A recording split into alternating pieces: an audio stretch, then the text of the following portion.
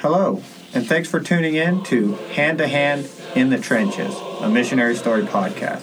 I'm Caleb Hickam. And I'm Kimberly Croker. And we are your hosts for this episode of Hand to Hand.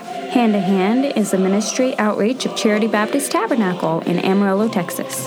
And Hand to Hand is a missionary story podcast that tells the true stories of Christians around the world who have hazarded their lives for the Word of God and the testimony of Jesus Christ.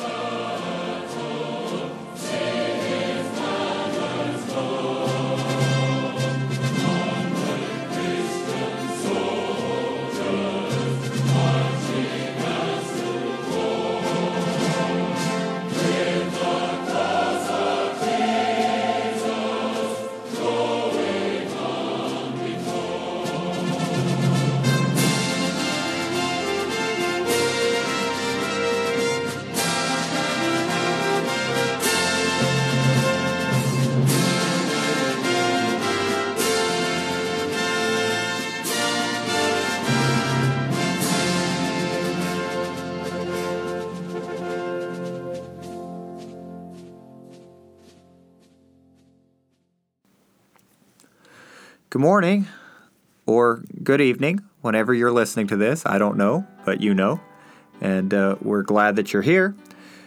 Today we'll be starting the story of Obadiah Holmes, who was a Baptist in colonial America and who was persecuted for his faith in the colony of Massachusetts in the year of 1651. It's well documented that he, along with many others, suffered for Christ in early America. Yes, that's true. So, we're often taught in history that people came to America in order to be free to worship as they thought was right. And that is true, except what most people don't know and don't understand is that there was an established religion for each individual colony. Okay, for instance, the story that we're talking about takes place in Massachusetts, where the Puritans or Congregationalists settled under Governor John Winthrop. Virginia was settled by the Anglicans or the Church of England, and Maryland is where the Catholics settled, and so on and so forth. Right. So in England, the established religion was the Church of England, and they severely persecuted anyone who disagreed with their theology. William Laud became the Archbishop of Canterbury, which was the religious head of the Church of England in 1633.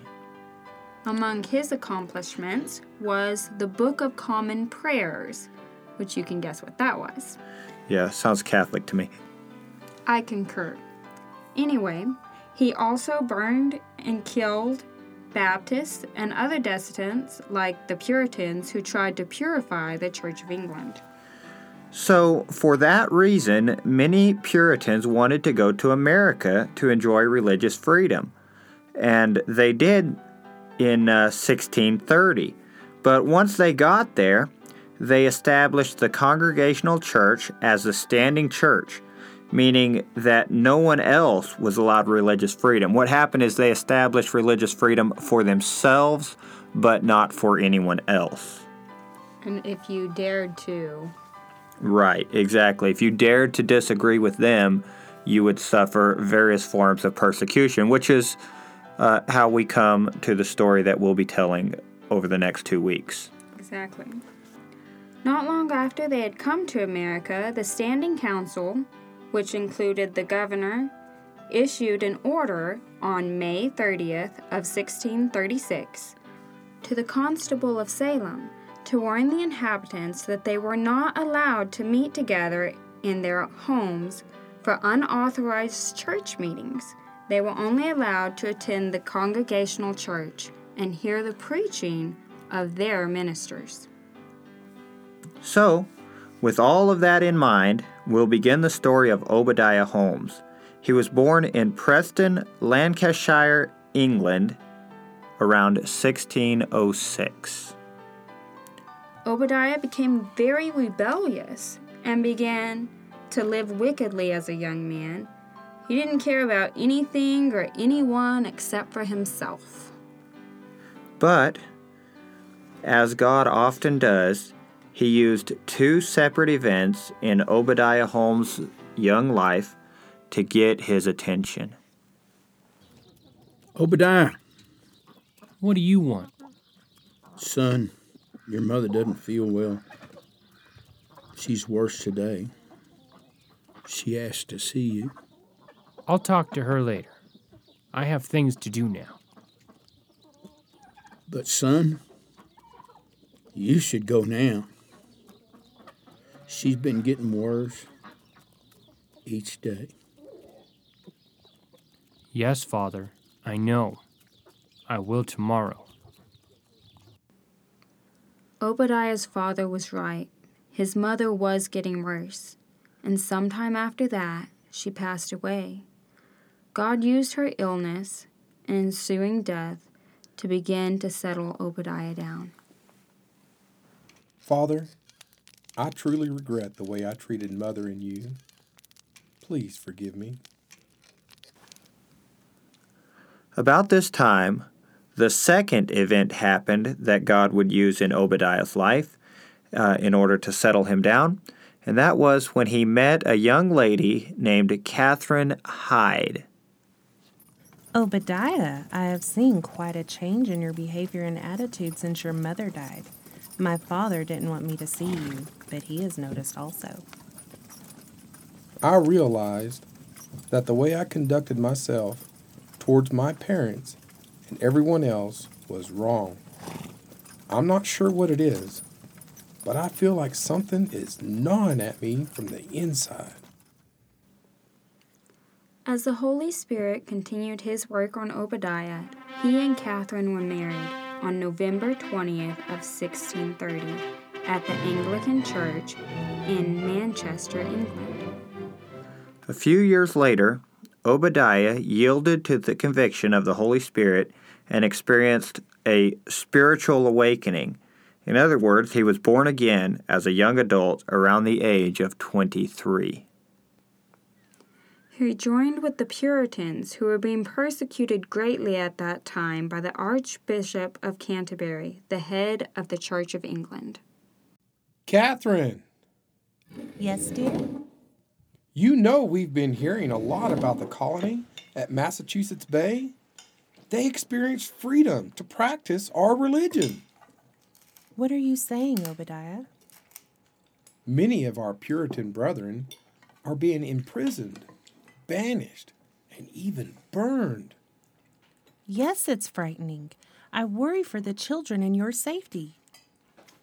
I think that it is possible the Lord wants us to settle in America, where we will never be persecuted by so-called Christians again. Very well. Let us pray about it. Obadiah Holmes and his family relocated to the American colonies around 1638. They settled in Salem, Massachusetts.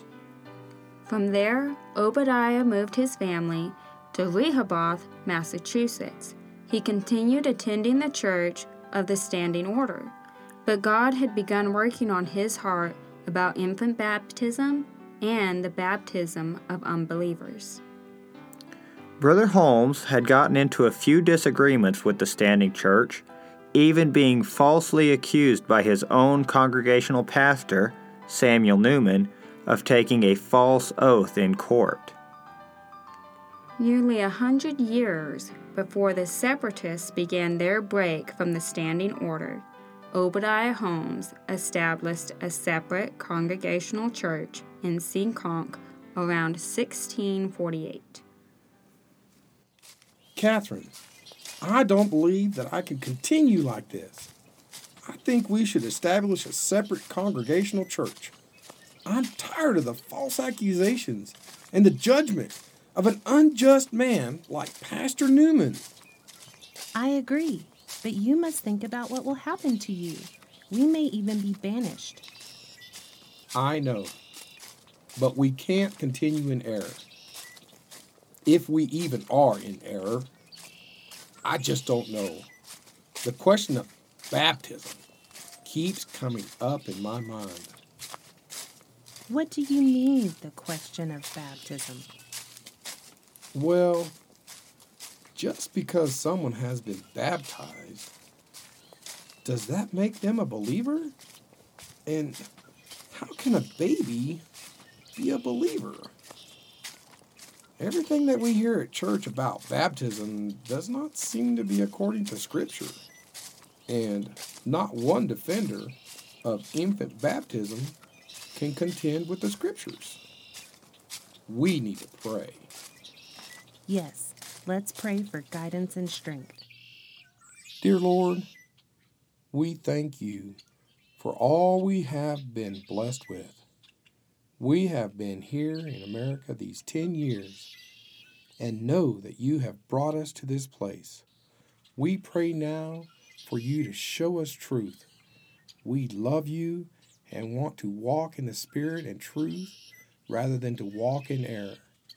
Somehow, Lord, we pray that you will send the answer we seek and give us understanding and strength to follow your word.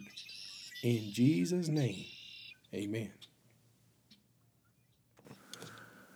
Well, Catherine was right. Establishing a separate church definitely enraged the Standing Order. They called him a rogue and rascal, and his persecution was coming. But so were the answers that he was desperately searching for, which we will get into in a minute. But first, we must describe the legislation against dissenters at that time. A couple of years before, on November 13th of 1644, the General Court of Massachusetts wrote a law ordering banishment of the Baptists. Forasmuch as experience has plentifully and often proved that since the first arising of the Anabaptists, about 100 years since, they have been the incendiaries of the commonwealths, and the infectors of persons in the main matters of religion, and the troubles of the churches in all places where they have been. It is ordered and agreed that if any person or persons within the jurisdiction shall either openly condemn or oppose the baptizing of infants, or authority to punish the outward breaches of the first table, shall be sentenced to banishment. Also, in the year 1644, a man named Thomas Painter refused to allow his baby to be christened. He was arrested and hauled before the Court of Deputies at Boston. Thomas, you know it's time to take the baby to be christened. It's required by the authorities. I am convinced that infant baptism is contrary to God's word. I know, but it is an ordinance of the standing church. I am aware of that, but it is against my conscience. I don't believe it is right that they have the authority of God to dictate matters in my home. I won't allow our baby to be baptized until the child is old enough to make a decision according to Scripture. They led Brother Thomas Painter to the whipping post, where he received 20 lashes without flinching, claiming he had had divine help to support him. All this and more persecution was taking place in America shortly before Obadiah Holmes established a separate church. As we mentioned, Obadiah was struggling greatly with the subject of baptism. As when Cornelius in Acts 10 was searching for truth, God sent Peter. So again, God sent a faithful man to help Obadiah see the truth. Dr. John Clark came to Rehoboth and Seekonk to preach in early 1649. He brought with him some soul-conscious Christians from the Baptist Church in Newport, Rhode Island, where John Clark was the pastor. Obadiah Holmes was ready for the truth from the Bible concerning believers' baptism. He received assurance of his salvation under the preaching of John Clark and then was baptized by him in 1649. Dr. Clark, I am so thankful the Lord sent you and these kind folks to this place to minister nourishment for the increase of God. The Lord is good, my brother. He's given increase on this trip. Yes, sir. I just wanted you to know that I've been praying for answers from God, and today God used your preaching to open my eyes. The scripture will do that. Psalms 119, verse 130, the entrance of thy words giveth light, it giveth understanding unto the simple. Amen. I have been struggling with the issue of baptism, and now I see clearly. The scripture says that water baptism is simply a picture of the gospel, the death, burial, and resurrection of Jesus Christ. That is true. The circumcision of a child at 8 days old in no way is a pattern as a covenant and has nothing whatsoever to do with baptism. How long have you and the church at Newport been there? We have been there since early 1638. I came to Boston from England in November of 1637. I was bitterly disappointed with the strife in the New World. I found that men were not able to bear each with the other in their different understandings and consciences, as in these utmost parts of the world to live peaceably together. Because the government at Boston was every bit as repressive and intolerant as the government that he had just left in England, Dr. Clark proposed to a number of citizens who were facing imminent persecution to withdraw and begin a new colony where they could experience true religious freedom. On March 24th of 1638, they bought land from the Indians with the help of the communication skills of Roger Williams. The name of the place was Newport, Rhode Island. He led a group of 18 families to this new promised land. And there, on the northern neck of this beautiful little place, out of the jurisdiction of the Puritans and Pilgrims, was signed the first governmental document protecting religious opinion.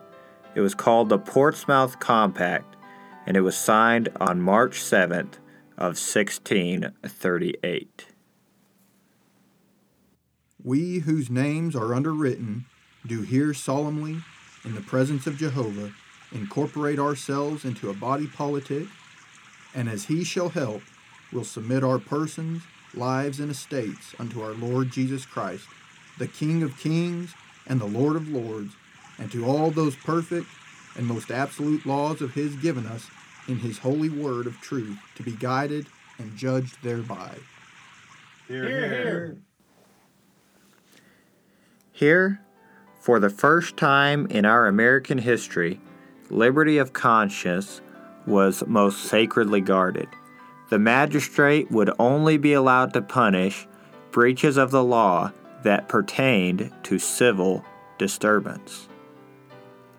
They gathered the very first Baptist church in America there in early 1638, and Dr. John Clark was their pastor. So, still under the Puritan jurisdiction at Rehoboth and Seekonk, Obadiah Holmes' accusers ramped up their charges in June of 1650. After the Baptist missionary trip there, when Obadiah Holmes was baptized, he began teaching the folks in his separate church the truth from God's Word. In June of 1650, a petition was presented to the Plymouth court accusing Obadiah of setting up an irregular church meeting.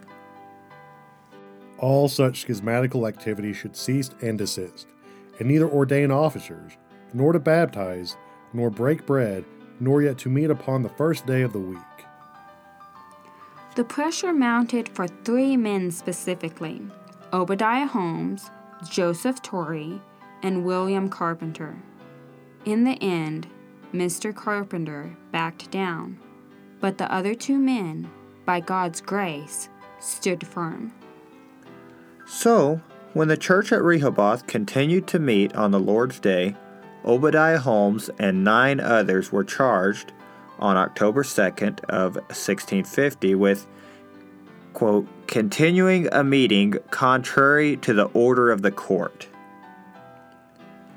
With the persecution looming, these saints of God did not stay in Rehoboth. They found solace and open arms waiting for them with their new Baptist brothers in Newport, Rhode Island. Brother Holmes, it is so good to see you and the saints of Rehoboth. It is so good to see you, brother. But now we are the saints of Newport. Boston has been pressuring the authorities at Plymouth to suppress the believers, so we trust that some better thing has been provided for us here. We are thankful for the Lord bringing you safely to us. We will help find places for you all to stay until we can get homes built for you. The Plymouth 10, as Obadiah Holmes and the members of the church from Rehoboth were now being called, were very thankful for the peace that they found at Newport, Rhode Island. For the first time, they enjoyed what we've had the blessing of knowing for our entire lives: freedom of worship and liberty of conscience.